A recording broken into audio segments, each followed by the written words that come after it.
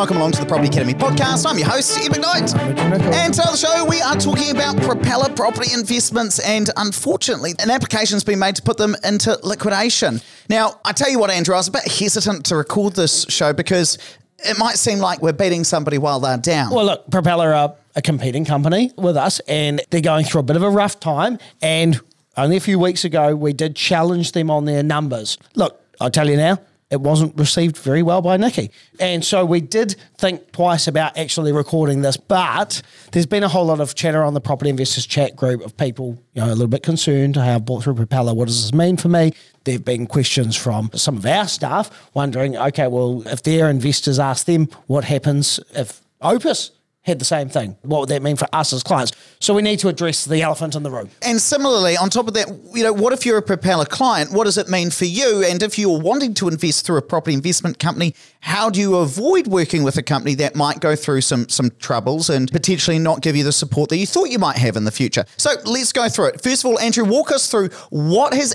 actually happened. Okay, so there are 3 applications that have been made by the IRD, the Inland Revenue Department, and we can assume that that's because of unpaid taxes. Now, they are Propellor Property Investment, which is the coaching business, similar to Opus.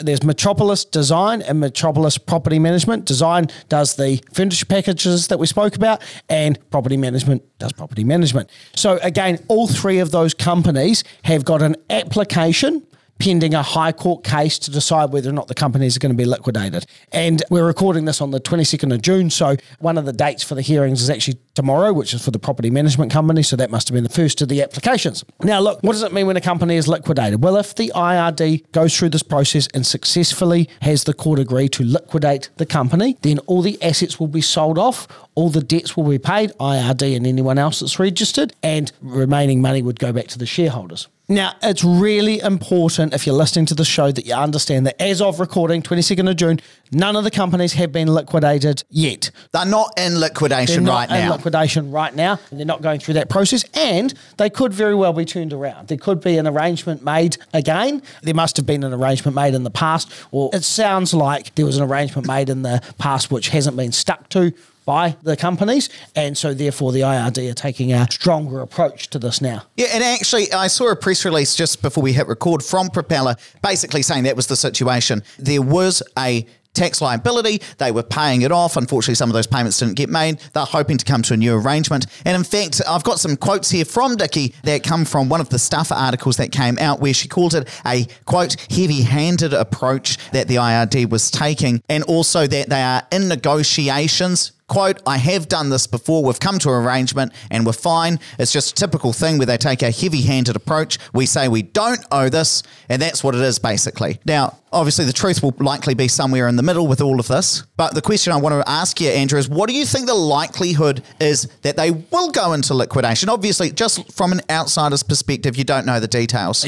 So full disclaimer, don't know the details, don't know the financial extent of the obligations. There are 3 companies, though, that have had this happen, so my guess is it's pretty bad. I saw that Nikki's house is on the market. My guess is that is to fund some of these IRD debts. If there's a successful sale before the court date in September, which I think it is for the main company, then she might be able to use those sale proceeds to pay it, assuming that she's able to. Okay, so she might be able to turn things around, pay some of that off. That'd be cool. Now, let's talk about what this actually means for clients, because that is the main thing. So if you are a client of Propellor Property, what does it mean if they do go into liquidation from the contract perspective? So let's assume that I'm now an investor. I've purchased a property based on their recommendation, and that property is currently under construction. What does it mean for that build? Yes. Now, this is why we thought it was quite important to cover this topic, because a lot of people seem to be thinking that this sounded like a blue chip situation. So remember the days of the blue chip before the GFC, where blue chip, who were developers, were selling off the plan apartments, taking deposits, using deposits for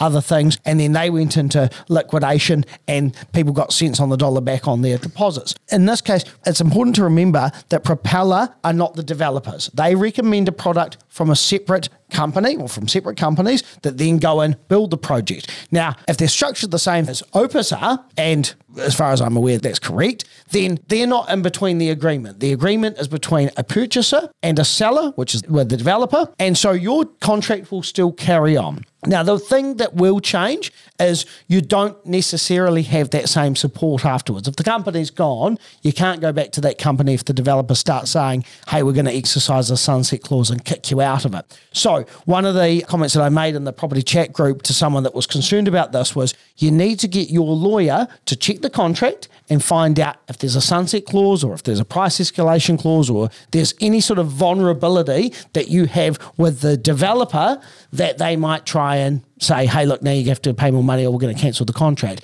If there's nothing in the contract that allows that, then you're probably fine. You're just not going to have that ongoing support. And I think one thing I just want to point out that's a bit different than what we do at Opus is obviously they charge a compliance fee when you purchase a property, follow their recommendation. So I think it's about $6,000 per property, sometimes fluctuates. So I think the only thing to note would be that some investors are essentially paying money for some of that support. Right, which you're not going to have. And then if the company's liquidated, I don't know what the structure of the services are in terms of what's being contracted, what that fee actually covers, but there might be some expectation of ongoing support that then doesn't come through. I guess another part to it is if you were planning on using Metropolis as your property management solution, then you probably need to find another property manager in the event that they are liquidated. Now, it is important to note, though, let's say it wasn't Propellor and it was a different company. So the thing about both Propellor and Opus is that we are not recommending properties that we are building. But there are some companies that will purchase a property off a developer and then on-sell it to their clients, sometimes with a markup. So let's say that it was that sort of company where they're purchasing, I don't think we can say their names, We can't say their names at the moment. No, we won't say their names then. So let's say that that company has purchased properties off a developer, are on-selling it to their clients. What would happen in the contractual side in that situation? I don't know the answer to that. That's a very good question. If you're in between, I think the contract would potentially be at an end. But okay, we'll have to ask Shane the lawyer about that one. Now, a big question, and I've had this from a couple of investors today actually, asking, does it mean that other property investment companies are in trouble? Is this the first domino that's going to fall over and other property investment companies like ourselves, is the Property Academy podcast going to stop? Oh, no, you're stuck with us. Look, I guess I can only really speak from Opus's perspective. Financially, we've been going a long time and financially we are very well structured to weather a bit of a downturn. From a tax perspective, we're very cautious with how we handle tax money. If money comes in and it's for GST, then we put that money aside and we pay that GST when it's due. When we pay our staff and they're on PAYE, or when I'm paying myself and I'm PAYE, then we pay the PAYE at the same time. All of that is kept completely separate. And that's really important from a company perspective because you've got a legal obligation, and actually I believe it's a criminal offence to take that money and use it for something else. It's essentially theft. And I think that in this case, it appears to be that the liquidation is less about the market and the property investment industry and more about how a set of companies were run. Yeah. Just from my outside view of the situation, don't know anything more than you guys do. But this doesn't appear to be that there's this big downturn in the property investment market, which is causing a whole heap of property investment coaches to fall over. No. This is potentially more about the business practices that we use. Well, yeah, because I mean, if you have a downturn in a business, then you have to make the sad decision to potentially lay off staff and cut down costs and cut down office space and stuff like that. This is a tax issue. And the other thing's just to say, in terms of our situation, we're pretty well supported by investors, especially with the deals that are currently on the market. There are a lot of investors, particularly the more sophisticated ones, who are taking action while prices are on the decline and are able to sneak in and get that deal. Now, other question for you, Andrew, how do you avoid using a company that could potentially fold? Because here's the thing. In this case, I don't think it was very avoidable at all, because if you look at it, you'd say, that company had been going longer than we have here at Opus. Nikki has been in the media a lot, comes across as credible. And so as an investor, I don't think you should beat yourself up if you have used that company and then think, oh, I should have seen the signs. No, I don't think there were warning signs from a public perspective other than this being published in the paper this week. So I think probably the advice I'd give anyone that was worried about this is make sure you understand what needs to happen from the investment company and what parts you need to do. And that way you know that, hey, look, if the investment company's negotiated me a really good deal and facilitated this and they no longer exist, well, what's my backup plan? Okay, well, I need a property manager. I need to make sure I've got a broker, all of those kind of things. If you've still got those people within your artillery of guidance, then you're probably okay. It's not as fun when you don't have someone to bounce ideas off when the market's a little bit harder, but you can do this alone. Plenty of people have been investing for a number of years without the assistance of someone. Yeah, so to wrap things up, I do just want to say we absolutely wish Nikki and all of the team at Propeller Properties the very best, and hopefully things do turn in the right direction where they're able to clear those liabilities, and hopefully the company continues to be able to service all of the clients that they have. But the key message here is I would not be looking at this thinking that it's going to mean that there are a whole heap of other property investment companies that fall over in the near future. We'll still be here in 30 years recording this podcast, Andrew. It'll be with holograms then.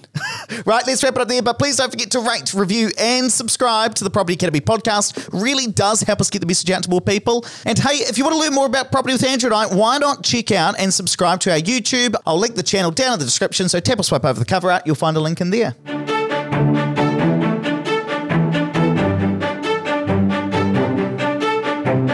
Thanks for listening to the Property Academy podcast. I'm your host, Ed McKnight. And I'm Andrew Nicol. And we're going to be back again tomorrow with even more daily strategies, tactics, and insights to help you get the most out of the New Zealand property market.